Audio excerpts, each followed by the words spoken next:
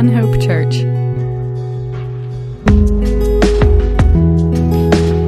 Good morning. It's an honor and privilege and pleasure to always be here in the mornings. So thank you for being here. My name is Marcus. If you can't remember, we haven't met. Chet and Derek asked me to preach this today because Derek's leading house fellowship and he's got Romans, so that's a pretty hefty. And then Chet's out of the country, so it's always a privilege and an honor when they ask me to do this. And it always seems to be in like one of the most chaotic times in my life when they ask me to speak. It just seems to be great timing. In fact, when Chet sent me an email and asked me to do this, usually. I was actually at work when I got it, and so I kind of was like, usually I just say, hey, I'm willing to do whatever you guys need. And then later that night, I took a closer look at the email and saw he was asking me to read 1 Samuel 9, chapters 9 and 10, 2 whole chapters in 1 Samuel, and I was like, maybe I should second guess that. So if you would with me this morning, turn to 1 Samuel. Chapters 9 and 10, we'll be looking through those. First, I'll read through the scripture and I'll just note some observations. We won't go into too much detail on these observations. They're just interesting points, unique things to look at, maybe certain little character. They give a little insight into the character of Saul, who we'll be talking about, who's introduced this morning, and some about Samuel. There's a lot here. It's 2 full chapters.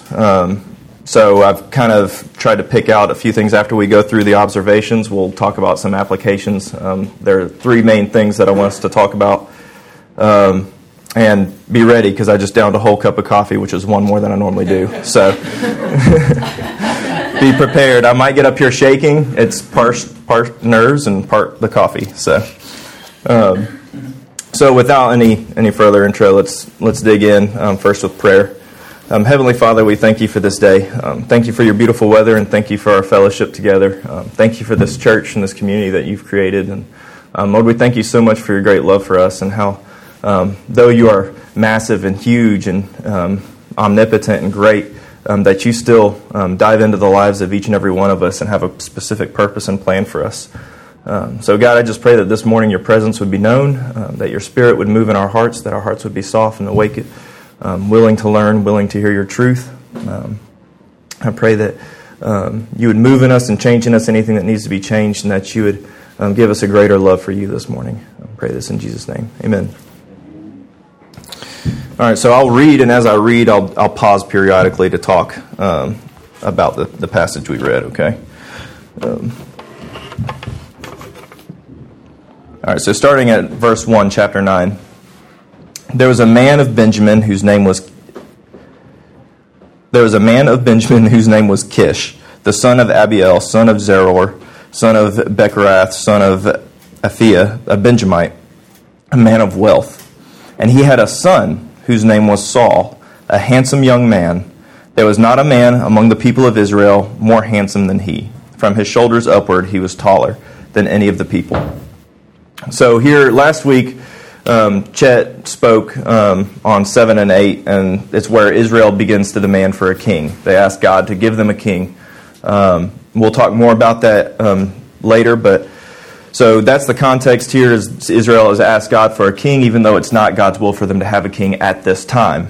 It was God's will for them to have a king, just not at this moment in time. So Israel's kind of trying to get ahead of themselves here. And Samuel is the prophet of Israel right now. He's the one who's kind of been leading Israel and God's word and God's truth. So Samuel is God's prophet, and here's where Saul is introduced. Saul is eventually going to be king of Israel. So this is kind of the story about how he is anointed and how he becomes king. Notice here that he's handsome. He's a head taller than everybody else. So by all aspects of human design, he is what you would think would be a king. Like if you saw him, if he was standing in this room and we all lined up, everyone would point at him and be like, "That's the guy who needs to be king." That was his stature. That's what he looked like. Of course, God looks at the heart. So maybe to God's standards, it's a little different. But from all of what we would want, Saul would be who we'd want. So, continuing on, now the donkeys of Kish, that's Saul's dad, were lost. So Kish said to Saul his son, take one of the young men with you, and arise, go and look for the donkeys. And he passed through the hill country of Ephraim, and passed through the land of Shalisha, but they did not find them. And they passed through the land of Shalim, but they were not there. Then they passed through the land of Benjamin, but did not find them. When they came to the land of Zuph, Saul said to a servant who was with him, come, let us go back, lest my father cease to care about the donkeys and become anxious about us. But he said to him, as the servant said to Saul, behold, there is a man of God in the city, and he is a man who is held in honor. All that he says comes true. So now let us go there. Perhaps he can tell us the way we should go. Then Saul said to his servant, but if we go, what can we bring the man? For the bread in our sacks is gone, and there is no present to bring the man of God. What do we have? The servant answered Saul again, here I have with me a quarter of a shekel of silver, and I will give it to the man of God to tell us our way. Formerly, this is a little side note, formerly in Israel, when a man went to inquire of God, he said, come, let us go to the seer. For today's prophet was formerly called a seer. So the prophet, what is known as a prophet now, was called a seer. And Saul said to his servant, well said, come, let us go. So they went to the city where the man of God was. As they went up the hill to the city, they met young women coming out to draw water, and said to them, is the seer here? They answered, he is. Behold, he is just ahead of you. Hurry, he has come just now to the city, because the people have a sacrifice today on the high place. As soon as you enter the city, you will find him, before he goes up to the high place to eat. For the people will not eat till he comes, since he must bless the sacrifice. Afterward, those who are invited will eat. Now go up, for you will meet him immediately. So they went up to the city. As they were entering the city, they saw Samuel coming out toward them on his way up to the high place. So we'll just pause for a minute here. It's interesting that they talk about the high place, because in the past Israel was sacrificing and worshiping idols up in the high place. But here Samuel is going to sacrifice and worship to God. So it's kind of recently Samuel and the Lord kind of saved Israel as they kind of turned back to God, and Samuel was able to reestablish the high place as a place of worship for God. So verse 15, now the day before Saul came, the Lord had revealed to Samuel, tomorrow about this time I will send to you a man from the land of Benjamin, and you shall anoint him to be prince over my people Israel. He shall save my people from the hand of the Philistines, for I have seen my people, because their cry has come to me. When Samuel saw Saul, the Lord told him, here is the man of whom I spoke to you. He it is who shall restrain my people. Then Saul approached Samuel on the gate and said, tell me, where is the house of the seer? And Samuel answered Saul, I am the seer. Go up before me to the high place, for today you shall eat with me. And in the morning I will let you go, and will tell you all that is on your mind. And as for your donkeys that were lost 3 days ago, do not set your mind on them, for they have been found. And for whom is all that is desirable in Israel? Is it not for you and for all your father's house? Saul answered, am I not a Benjamite, from the least of the tribes of Israel? And is not my clan the humblest of all clans of the tribe of Benjamin? Why then have you spoken to me in this way? So we'll pause here for a second as well. Notice in verse 16, I found this interesting, and again we'll talk more about it near the end, but it says he will be anointed prince over his people. Now, I think some translations, most of them that I read, either said prince, leader, commander, or ruler. None of them said king. All of them said something as a leader of the people, but not necessarily king. I also found it interesting, not all versions said this. I'm reading from the English Standard Version, ESV. But it said that the prince is to rule or restrain God's people. Remember, Israel's asking for a king out of their fear, not necessarily out of God's will. And so God has given them warning after warning, and at this point he's kind of said, hey, look, there are consequences to you having a king right now. And that continues here. Verse 19, it says that as Saul goes to Samuel tells him, you'll eat with me, and tomorrow I will tell you all that is on your mind. Saul probably didn't expect to hear that from the seer. I mean, he went to just ask one simple question, and before he's even able to get a word out, the seer's like, I'm about to tell you everything you want to know. That's a lot to take in. I'm sure Saul was like, whoa, I just kind of want one question, and then I want to go home. We've been gone for a few days. Like, my dad's worried about me, and I need to get back. I don't want to sit here and be told everything. I just want this one thing to go home. And often we act that way too. And I don't want to get too far ahead into application, but often, Lord's going to reveal something to us, and sometimes it means it's life changing. It means we have to be uncomfortable. It means that something in our lives is going to change when God reveals a truth to us or something to us, and that we hesitate often. We hesitate because we don't necessarily want things to change or want things to be uncomfortable, or we like the way things are in our lives. We like our habits and our mindsets, but God has a better way. And so I'm sure Saul was kind of facing some of that resistance, but how can you resist the prophet of Israel saying, hey, come eat with me. You're going to sit at the place of honor at my table tonight. That's pretty cool. And then Saul thinking, Saul has a really good mindset, I think. I think he's in the right place as far as humility here. He says, who am I that you would do this for me? Who am I that you'd be willing to put me at the head of your table and dine with me? Saul does come from Benjamin, which is the smallest and kind of the least of the tribes of Israel. And Saul here says that his family is in the least of the families in the tribe of Benjamin, which I did find interesting, considering at the beginning it says that Saul's dad had a lot of wealth, was very wealthy. So Saul may have almost a too humble perspective, but I think he's got a good mindset right now. So let's continue on the chapter 10, verse 1. So then Samuel took a flask of oil. Oh wait, I'm sorry, I skipped the whole section. Verse 22. Then Samuel took Saul and his young man and brought them into the hall and gave them a place at the head of those who had been invited, who were about 30 persons. And Samuel said to the cook, bring the portion I gave you, of which I said to you, put aside. So the cook took up the leg and what was on it, and set it before Saul. And Samuel said, see, what was kept is set before you. Eat, because it was kept for you until the hour appointed that you might eat with the guests. So Saul ate with Samuel that day. And when they came down from the high place into the city, a bed was spread for Saul on the roof, and he lay down to sleep. Then at break of dawn, Samuel called to Saul on the roof, up, that I may send you on your way. So Saul rose, and both he and Samuel went out into the street. As they were going down to the outskirts of the city, Samuel said to Saul, tell the servant to pass on before us, and when he had passed on, stop here yourself for a while, that I may make known to you the word of God. So I'm sure Saul, having seen the seer, was expecting just to get some sort of prophetic word, some sort of blessing, be on his way. That is not what happened.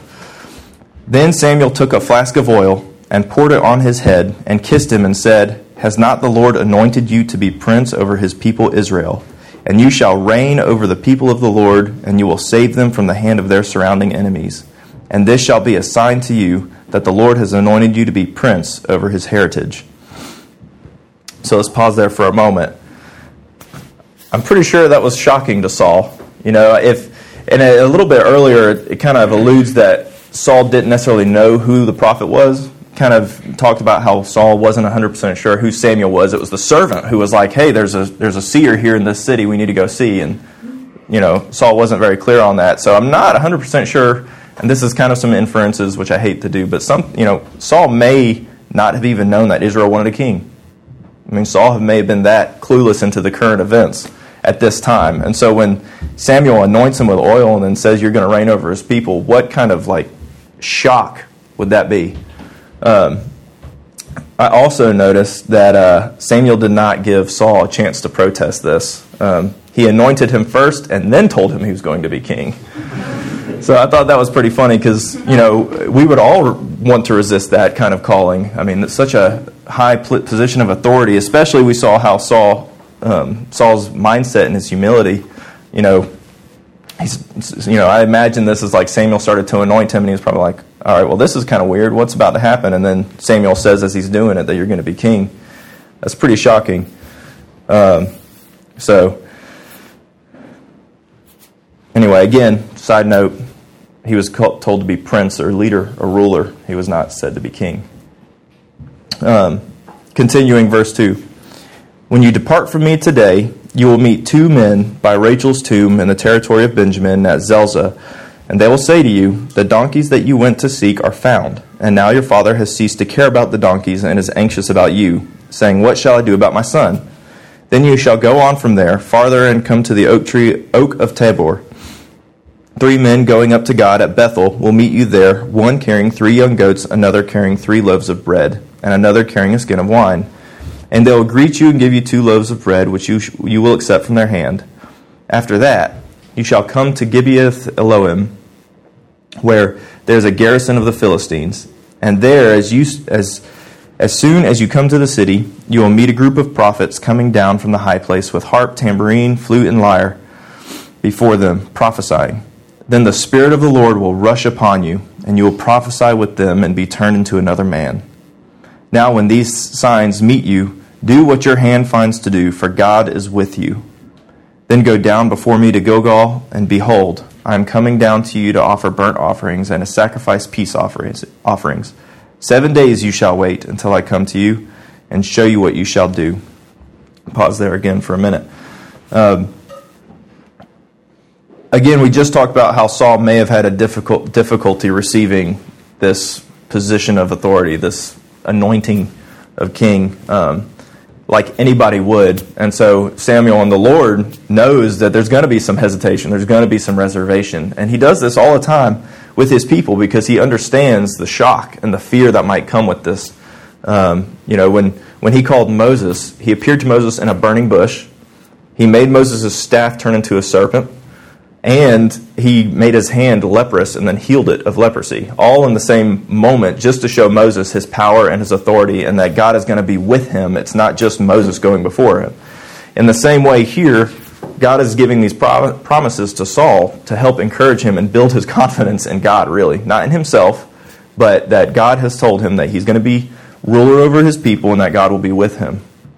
And so God gives him these promises just to say, like, a little bit, drive it home a little bit more that what he says is true. So often when God calls us to do something, he does that for us. So we'll continue on here into verse 9. And this is a verse I'm going to stop and pause some time on. So God gives him all these signs. Samuel tells him all these signs that he'll experience. And so this is before Saul has even experienced them. It says, when Saul turned his back to leave Samuel, God gave him another heart, and all these signs came to pass. Again, without getting into too much application, God gave Saul another heart. It was God who effected that change, not Saul. Now, Saul may have had his confidence built in the promise of these signs, but Saul had to be willing for God to effect that change. So clearly there's some sort of mindset shift in Saul here, where Saul maybe not have been fully on board with this even after hearing the signs, but once he heard the signs that they would happen, he's like, okay, well maybe this is real, like God is going to be with me. And then that's when God changed his heart. That's a permanent change too. Now we see later, and I don't want to get too far ahead of myself, but Saul's ultimately an enormous tragedy. Saul's kingship and reign is, to me, every time I read it, it actually brings a lot of sorrow, because it really is a sad, sad story. To me, it's one of the greatest tragedies that we read in the Bible. It is an epic tale of, pride and downfall, and it's really sad. So we'll eventually, obviously, cover all that here. But that doesn't mean Saul's heart wasn't changed permanently here. I mean, he was changed. So this is the moment that Saul began to trust God's calling in his life.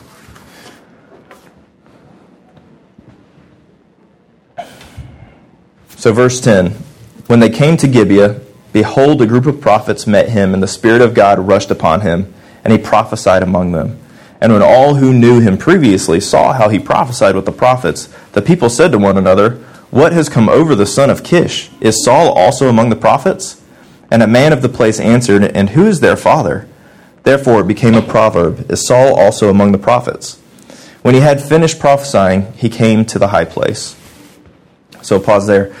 I thought that was really interesting. I was like, I in the context had no idea what that little proverb even meant. Like, is Saul also among the prophets? Okay, what does that mean? So I had to do some research there. It makes more sense. So Saul will become known a lot at the early part of his kingdom for performing well beyond his abilities, for doing things which are obviously not through him. They're God's power working through him. But there are certain things that happen where he defends Israel against all odds. And so it became a phrase like, well, is he also among the prophets? As in, like, he is performing well beyond what his expectation is. He's a small, lowly person from the clan of Benjamin, from the lowest of tribes in Israel, yet he's prophesying. Obviously, it's just clear to people that it's obvious Saul is not acting on his own. It is not that Saul's, just willed himself to go prophesy. It's clear that God is working in his heart to make that happen. So verse 14. Saul's uncle said to him and to his servant, Where did you go? And he said, To seek the donkeys. And when we saw that they were not to be found, we went to Samuel. And Saul's uncle said, Please tell me what Samuel said to you. And Saul said to his uncle, He told us plainly that the donkeys had been found. But about the matter of the kingdom of which Samuel had spoken, he did not tell him anything. This is kind of like Saul's first decision as a king, or as anointed of Israel. And he probably made a wise one, not sharing necessarily all of that, because I'm not sure other people would have been ready to receive that yet. Samuel had not yet called all the people to Israel. It's not like Saul had the position of king over Israel yet. He had just been anointed to be king. We see that with David too. David gets anointed well before he actually becomes king. So to sit there and tell his uncle, I'm about to be king. Samuel's about to go up there and make me king. We kind of saw what happened what happens when you do that through the story of Joseph, who went before his brothers and told him about the dreams and kind of had this position of pride and arrogance, and that did not end. I guess it did end well, but at that moment in time, that act did not end well. So it was probably a very wise choice, and that was probably out of some of Saul's humility. He probably realized that he shouldn't necessarily disclose that information yet. So moving on, 17. Now Samuel called the people together to the Lord at Mizpah, and he said to the people of Israel, Thus says the Lord, the God of Israel, I brought up Israel out of Egypt, and I delivered you from the hand of the Egyptians, and from the hand of all the kingdoms that were oppressing you. But today you have rejected your God, who saves you from all your calamities and your distresses. And you have said to him, Set a king over us. Now therefore present yourselves before the Lord by your tribes and by your thousands. Interesting here, God again voices his displeasure to the Israelites, and it may have been one last window of opportunity to repent and say, okay, we're sorry, like, you are king, you are God, you control us, you take care of us, and you provide for us. We don't need another man. Now, obviously, that's not what happens, but this may have been one last chance for them to realize their mistake. God makes it very clear who had the power to save them and to rescue them and to provide for them, and it wasn't necessarily a king. So, God is positionally the king of Israel. So moving on. Then Samuel brought all the tribes of Israel near, and the tribe of Benjamin was taken by lot.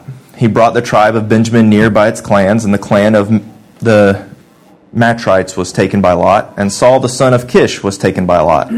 But when they sought him, he could not be found. So they inquired again of the Lord, Is there a man still to come? And the Lord said, Behold, he has hidden himself among the baggage. Then they ran and took him from there. And when he stood among the people, he was taller than any of the people from his shoulders upward. And Samuel said to all the people, Do you see him whom the Lord has chosen? There is none like him among all the people. And all the people shouted, Long live the king. Then Samuel told the people the rights and duties of the kingship, and he wrote them in a book and laid it up before the Lord. Then Samuel sent all the people away, each one to his home. Saul also went to his home at Gibeah, and with him went men of valor whose hearts God had touched. But some worthless fellows said, "How can this man save us?" And they despised him and brought him no present, but he held his peace. So that last chunk there will touch a few things. So verse 20 and 21, it says that lots were taken and the tribes, and Saul was ultimately chosen by Lot. Don't think that that was by luck or chance, because it was clearly ordained by God. God made that all happen. Also, obviously, the point to highlight here that everyone's probably kind of chuckling at is that Saul hid among the luggage. Like, all these thousands of tribes of people, they're there to have this great ceremony to say, this person is going to be king, and when he's picked, he's not there. It's kind of a funny looking situation, and you can imagine like all the people like, where is this person that's been chosen? Like, we're all supposed to be here, and then when they find him, that's probably even funnier to like look and be like, he's hiding among all this stuff. I found another interesting thing is that once they found him, it's not like he got up and walked with them up to the place where he'll be chosen as king and hailed. They carried him. It says they took him from the luggage and carried him over there. So he didn't stand up until he got into that place. So they just saw this man, they grabbed him, and then they carried him over to the not the stage, but the main place, and that's when he stood up, and then everybody was like, "Oh, he's really, really tall. That's cool."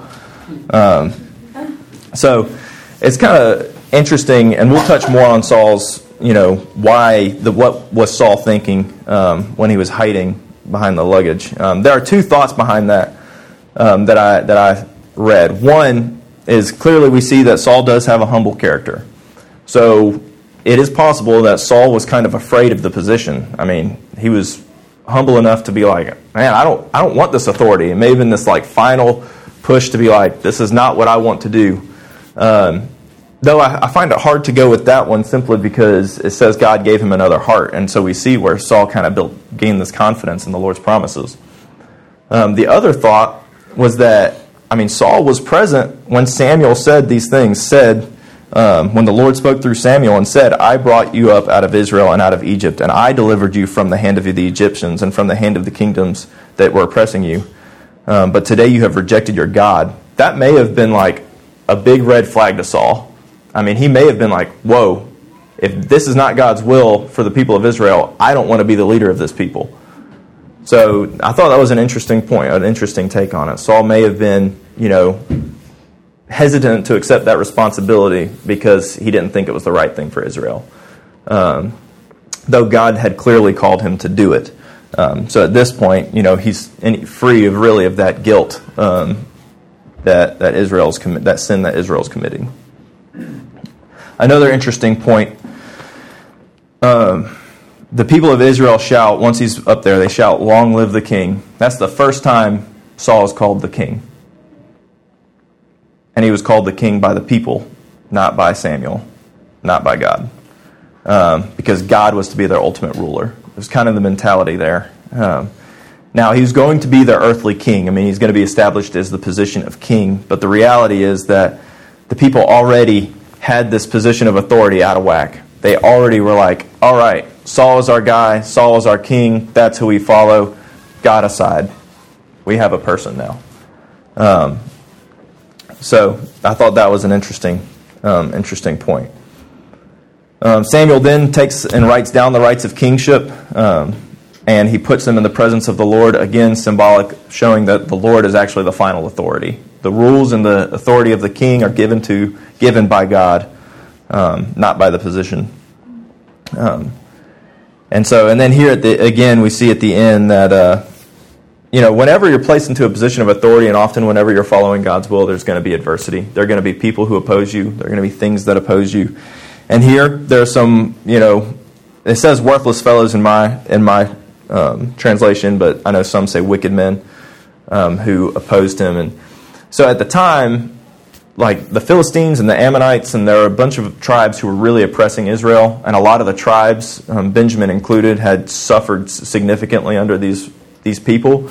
And so they probably looked at Saul and were like, this man, he can't save us from what we've experienced. He can't save us from what's going on.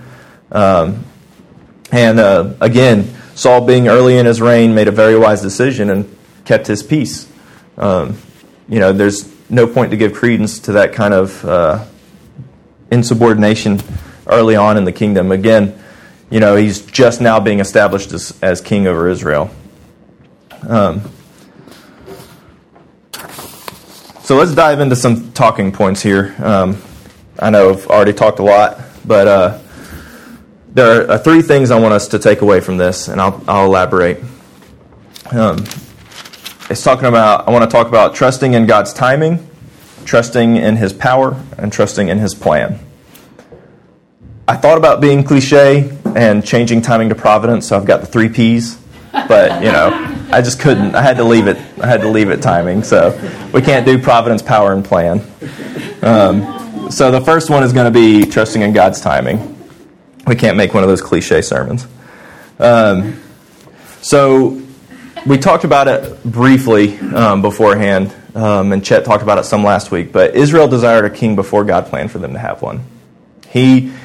God had a plan, a specific plan for them to walk and to follow in, but they desired to deviate from that because they thought that's what was best. They put their own desires before the desires of God, before their desire to even follow God. They allowed outward pressure of culture and of strife and fear to dictate what they were doing, what they wanted. So, ironically, they decided to take their leadership out of God's hand and put it into a man's hand. That's kind of ironic there to really think about when you take a step back and say, like, okay, so these people, the Israelites, literally said, God, you're not good enough. A man is going to be better for us. We want to be like those other cultures. They're oppressing us. They're causing stress for us. So clearly an answer is to be like them so that we can push them back. It's easy to look at Israel and be like, what are you thinking? I mean, God took you out of Egypt. He led you with all these miraculous signs. Like, they just came off a battle that God caused the Philistines to fight themselves.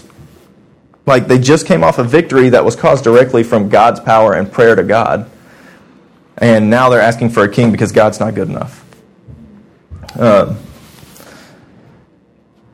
So they allowed the cultural norms and beliefs to infiltrate their faith. Let's not allow that same type of stress or pressure from our culture around us or the circumstances we find ourselves in to influence our faith, our belief in God's provision for us. So God has a purpose and a plan. Trust in His timing because He knows the right time for you. He's got a purpose and He's got a plan for you to walk and to follow in. Just like He had time set aside for a king to be anointed over Israel. Like, He had planned for that to happen. Just not right now. But the Israelites got impatient.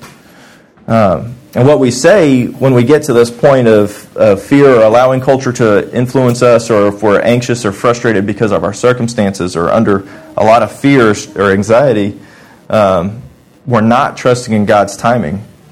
And what we end up saying is we end up trying to sacrifice growth and God's plan for our lives simply for comfort. That's really what we end up saying. We say that I would almost rather be comfortable and miss God's plan for my life. That's what we say. That's what we say when we don't trust God. When we worry and when we're anxious, that's what we're saying. We're telling God, I don't trust you. I don't want your plan for my life because your plan makes me uncomfortable. Provide for me now, right now. I would rather be free of this stressful situation and miss out on your timing than wait for you to come through for me. That's what we say when we worry. God, I just want this worry, this fear, this struggle, this situation, this discomfort, fill in the blank, to go away right now. And I don't want what you want, because what you want is just too hard and it takes too long to get there. I'd rather be free of this feeling. I would rather be comfortable right now than wait for your plan and your timing. Give me what I want now so that I won't feel this way any longer. I don't want what you want. So it's funny because it's not funny, but one of the cool things about being asked to teach sometimes is that God teaches you. Like God has very significantly, I've very, very much experienced these three things that we're talking about within the last few weeks. And God has really convicted me, honestly. While I was trying to prepare for this sermon, there were times where it was just tough for me to continue because it was hard to hear. So let me share. I'm going to share a little bit about my circumstance to you. I think most of you know, many of you know that Michelle and I just sold our house, which was an incredible blessing. It sold in 3 days and above what we asked for. So it was a huge blessing. That huge blessing has turned into an enormous amount of stress because we have to be out March 29th and we have nowhere to go. That is like, I have a wife and a 1-year-old to take care of and to place somewhere, and like, I have nowhere to go. But fortunately, I do have some safety net because our church is amazing. And 2 families have already offered their basement to us. But even then, it's still stressful. That's a intense situation that we find ourselves in. Not necessarily the same situation that Israel was in with people like getting killed and stuff, but still in our lives today, I've been very stressed. Sinfully so, I'll admit. So the other day, I was actually so discouraged because I had actually lined up something for us to work out. I really thought I would. I had lined up a really awesome courtesy officer job, which I'm a police officer if you didn't know, where I could live in an apartment and live rent-free as long as I just took care of some of their noise complaints and stuff like that. And as much as a challenge as it would be switching from a home to an apartment, we'd be switching from a mortgage to $0 a month. So that was like it was just an awesome opportunity. And the manager I was talking to was very on board with it. She sounded like it was going to happen, and it fell through. Didn't happen. And that was like a really big blow, especially because I was like, man, Lord, I'm following what you have for me. I feel like I'm living on the edge because I don't know what's coming, but I know you're going to provide. So here it is. This is what you're going to provide. And then it didn't work out.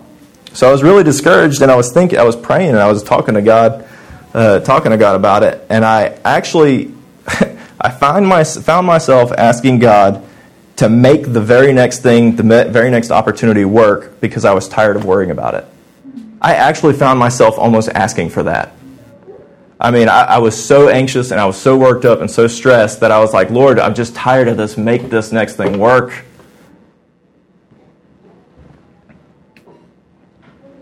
What a lack of faith.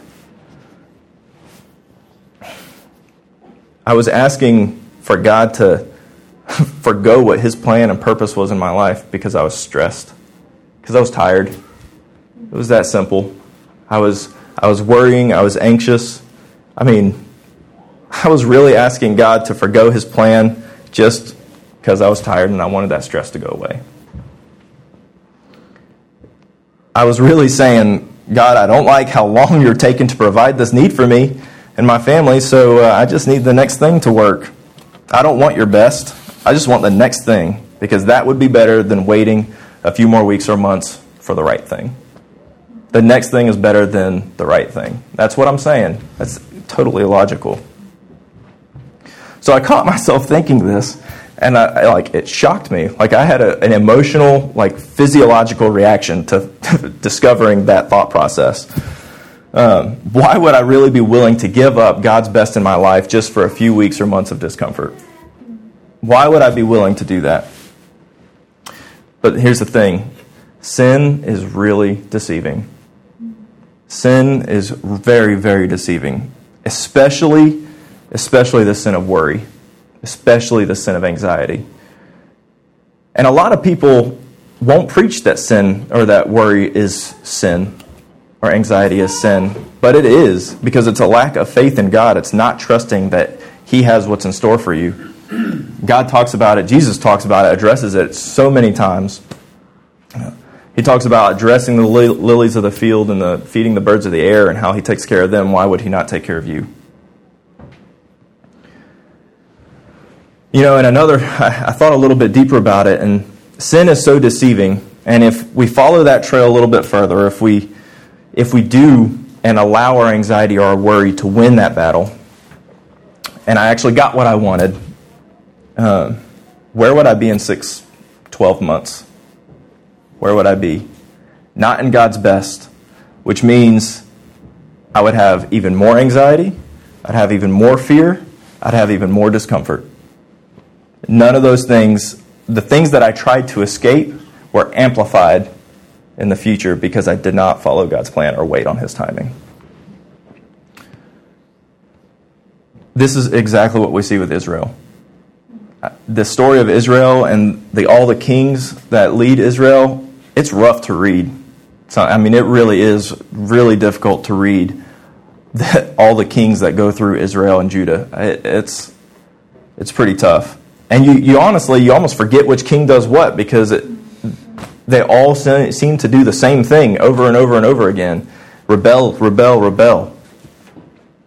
So Israel, in their effort to avoid the stress and the fear of the surrounding tribes overcoming them and oppressing them, they traded all of that for a king that oppressed them and created more anxiety, more fear, more struggle, more hardship. That's what sin does.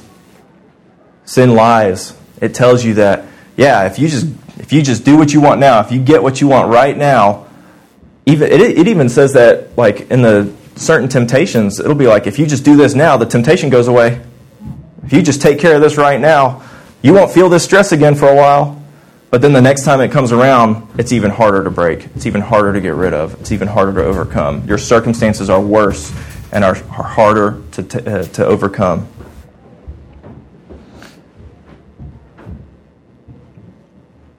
And again, I talked about how Saul's kingship is a huge tragedy. And it starts strong. I mean, honestly, it's hard to point out anything Saul did wrong here. You know, Saul starts out with humility. He's quiet. There's wisdom in silence a lot of times. And twice in this circumstance, I think he was wise in not sharing things that he could have shared. But ultimately, Saul becomes prideful. He becomes arrogant. And he has some serious consequences for him and the nation of Israel. So, don't limit this, obviously, to just my housing situation. Wherever you are right now, whatever you're waiting on, whatever challenge you're facing, trust in God's timing. He knows what you need, and He knows when you need it. Even better than you do. He is a good Father and a loving Father. Trust Him. See what you can learn from where you're at. Galatians 6:9 says, "Let us not become weary in doing good, for at the proper time we will reap a harvest if we do not give up." Isaiah 40:31, "But those who wait upon the Lord will renew their strength. They will mount up with wings like eagles. They will run and not grow weary. They will walk and not faint." When we wait on the Lord, He gives us a newfound strength to endure.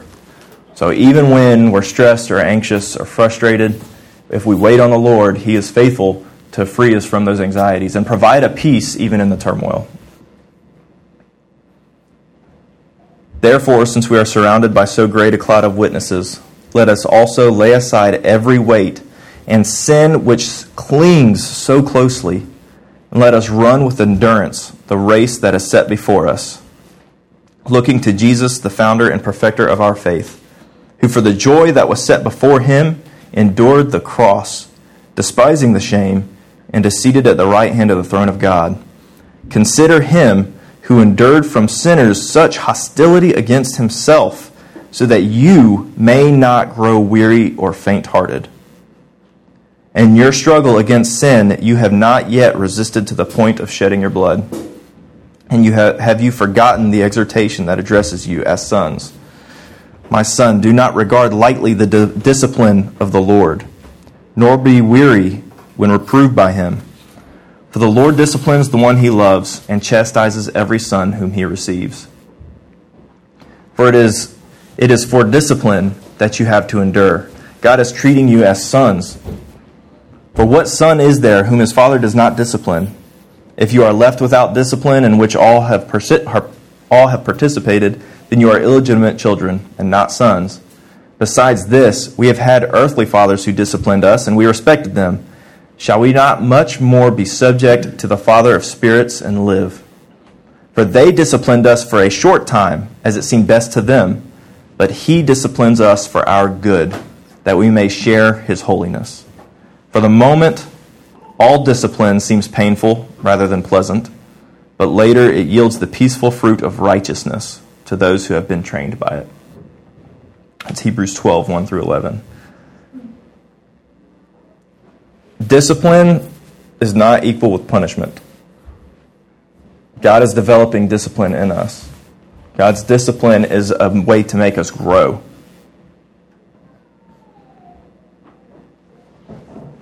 God uses every challenge we face to shape us into a Christ-like follower. Do not miss out on his best plan for your life or the growth that he offers through hardship because of your fear.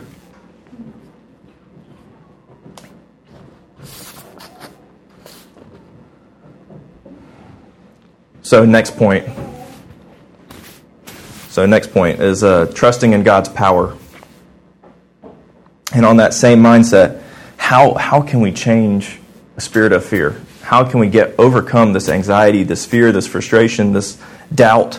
How do we overcome it? Remember, when Saul was turning to leave Samuel, God gave him another heart.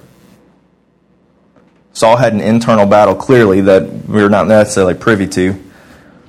But imagine Saul's position there. He went simply to find and ask a question, and then was thrown this huge responsibility on him. I'm sure his first inclination was to try and stop what was happening. He had that doubt and that he had the capabilities to handle that situation.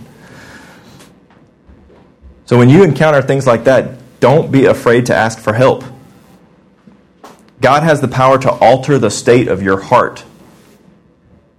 You see it all through Scripture, where he either hardens, he can soften, he can change hearts.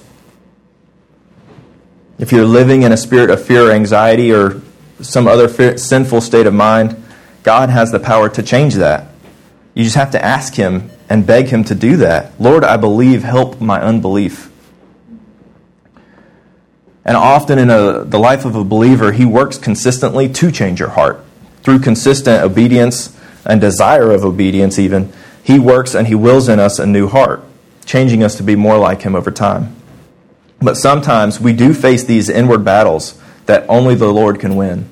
We can't win them. We can't just will ourselves to not worry. I mean, in that moment where I was sitting there fretting over anxiety, what was I doing? I was talking to God. I wasn't like, I just can't be anxious anymore. Just need to stop being anxious. That's not how it works. Please don't go up to a friend who's struggling with worry and doubt and say, just stop. Just stop doing that. That's not, it's not how it works. You have to talk to the Lord and ask.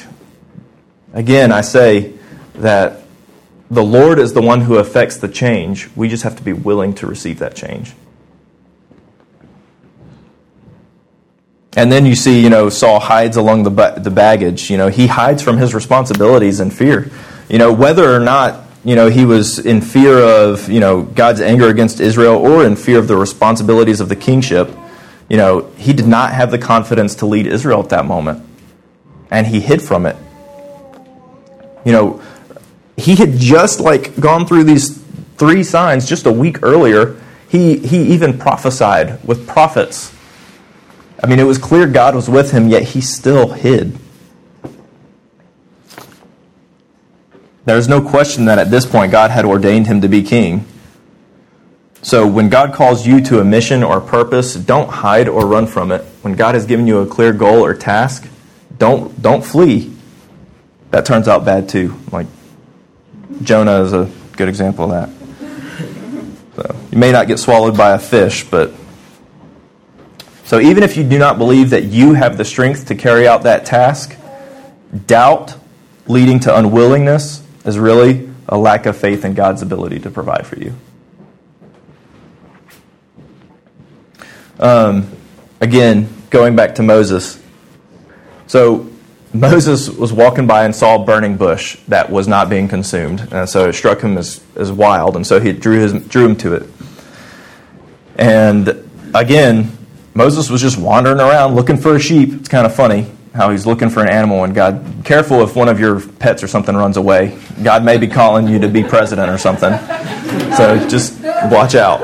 Okay. But Moses was looking for a sheep, finds a burning bush, and it's like, this is curious. What is this? And God lays on him to be the salvation of Israel. That's crazy. Like, he did not go there expecting that. And then just like God gives Saul some promises and gives him a little bit of encouragement, God again gives Moses some crazy signs. I mean, he throws a wooden staff on the ground, it becomes a snake, and when he picks it back up, it becomes a staff. What? He puts his hand in his coat and pulls it out, and all of a sudden he's got leprosy. And what a powerful way to be like, I'm with you. That's a terrifying way to say it. But, I mean, that's what happened. And what was Moses' response? Excuse after excuse after excuse. Moses made so many excuses, and eventually Moses said, he complained. And he actually, literally Moses says, Lord, send someone else. You have made a mistake in picking me. That's what he said. And it says, the Bible says, the Lord's anger was kindled against Moses. Not because Moses doubted himself, but in Moses' doubt for himself, he doubted God and God's ability. So be careful. Humility is good, but humility to the point of self-deprecation and saying that, like, you're not, like, you are incapable of using me to fulfill your plan or your promise, is lack of faith and sinful. Be careful of that. 2 Timothy 1:7 says, For God has not given us a spirit of fear, but of power and of love and of a sound mind. If God has called you to do something, He's going to work in you to make it happen. God is going to take care of you and make the things happen. And it might not be easy. There might be more challenges along the way. But God is going to work in you to make it happen. Trust in Him. Trust in His power to use you like He's saying He's going to.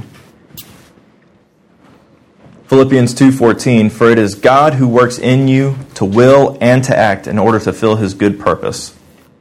It is He who works in you to will and to act in order to fulfill His good purpose. God has a good plan for us. And it's Him who fulfills it. It's Him who calls us, and it's Him who does the working. We just have to have a willing spirit. We have to be willing. And sometimes that means enduring hardship. A lot of times that means enduring hardship. If God's called you to a plan, it's not easy. And God will often bring about a lot more than you expect. So that takes us to the third point, trusting in God's plan. Don't hide from it. God's hand is always, always working in the background. He is always working behind the scenes. Always. 100% of the time in your life, He's working behind the scenes.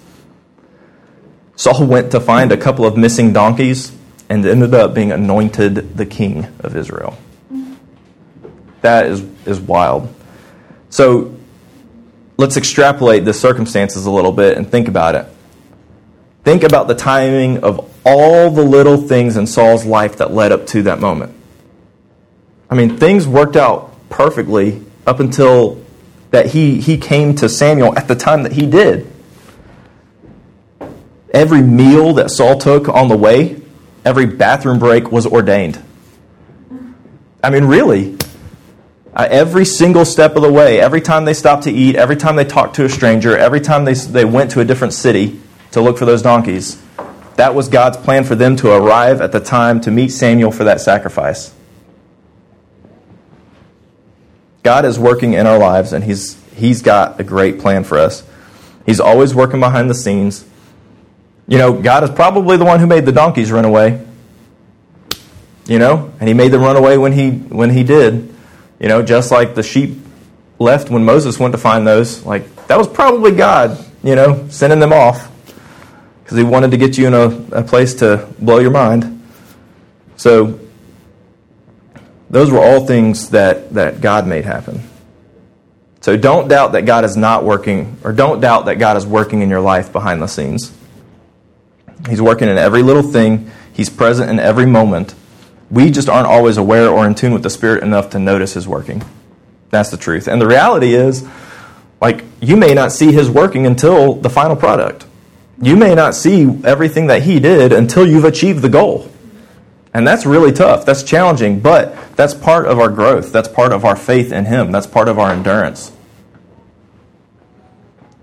It is, going back to my housing experience, it's really funny because every time that Michelle and I have needed a place to live, God has done some really crazy things to make it happen. And I don't have detail to go into all of those things, but just like between us buying this house that we just sold and the apartment before that and the place, God had really done some really weird things in the background to make it all happen the way it did. So, who am I to be worried and anxious about this time? God has already proven Himself faithful in the past, and I know we can all say that.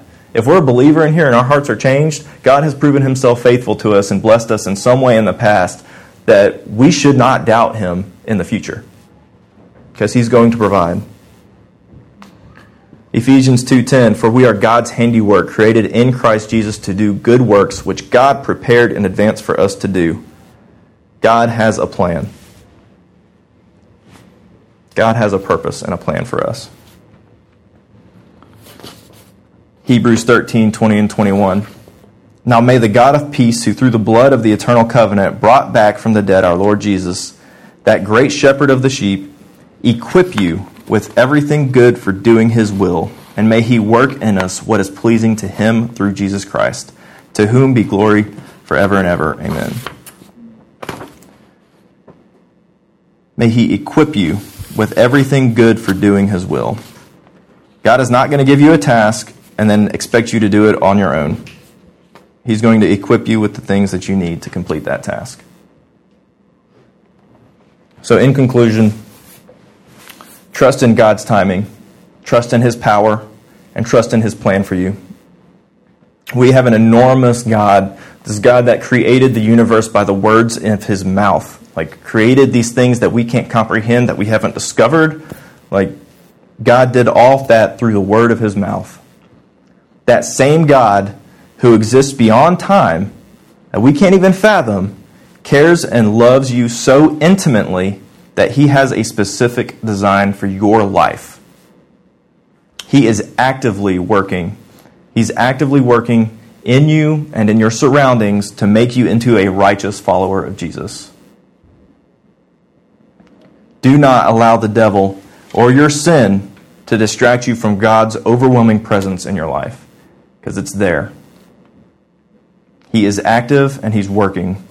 Trust and obey Him for His glory and for your good. Let's pray. Father, we thank You again for today, and we thank You for Your truth and Your word.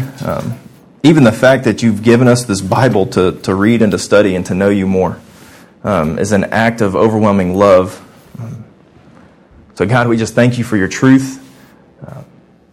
Lord, we thank You for Your great love for us, and that as big and grand and great as You are, worthy to be worshipped forever and for eternity, You care so intimately about each and every person in this room, about each and every person. You have a specific design and purpose and plan that You, though You are so grand, You are so close. Thank You for Your great love for us. And Lord, Your greatest display of love was Christ. That you welcome sinners to love You. You welcome sinners into Your presence by the blood of Jesus. So as we take this time to worship Jesus, to worship His sacrifice, and to be thankful and remember His sacrifice, and Lord, purify our hearts, clear our minds and our thoughts of worry or anxiety or fear, anything that would distract us or keep us away from You, God. Any kind of distraction, Lord.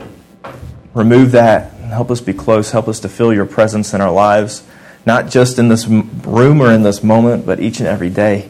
Let us be receptive to Your Spirit and to Your working. And let us not hide from Your purpose in our lives. Let us go forth with confidence and power, knowing that You are with us. God, equip us for every good thing that You have in store for us. And work in us. to change our hearts, to be more like Jesus. In your holy name we pray and worship you. Amen.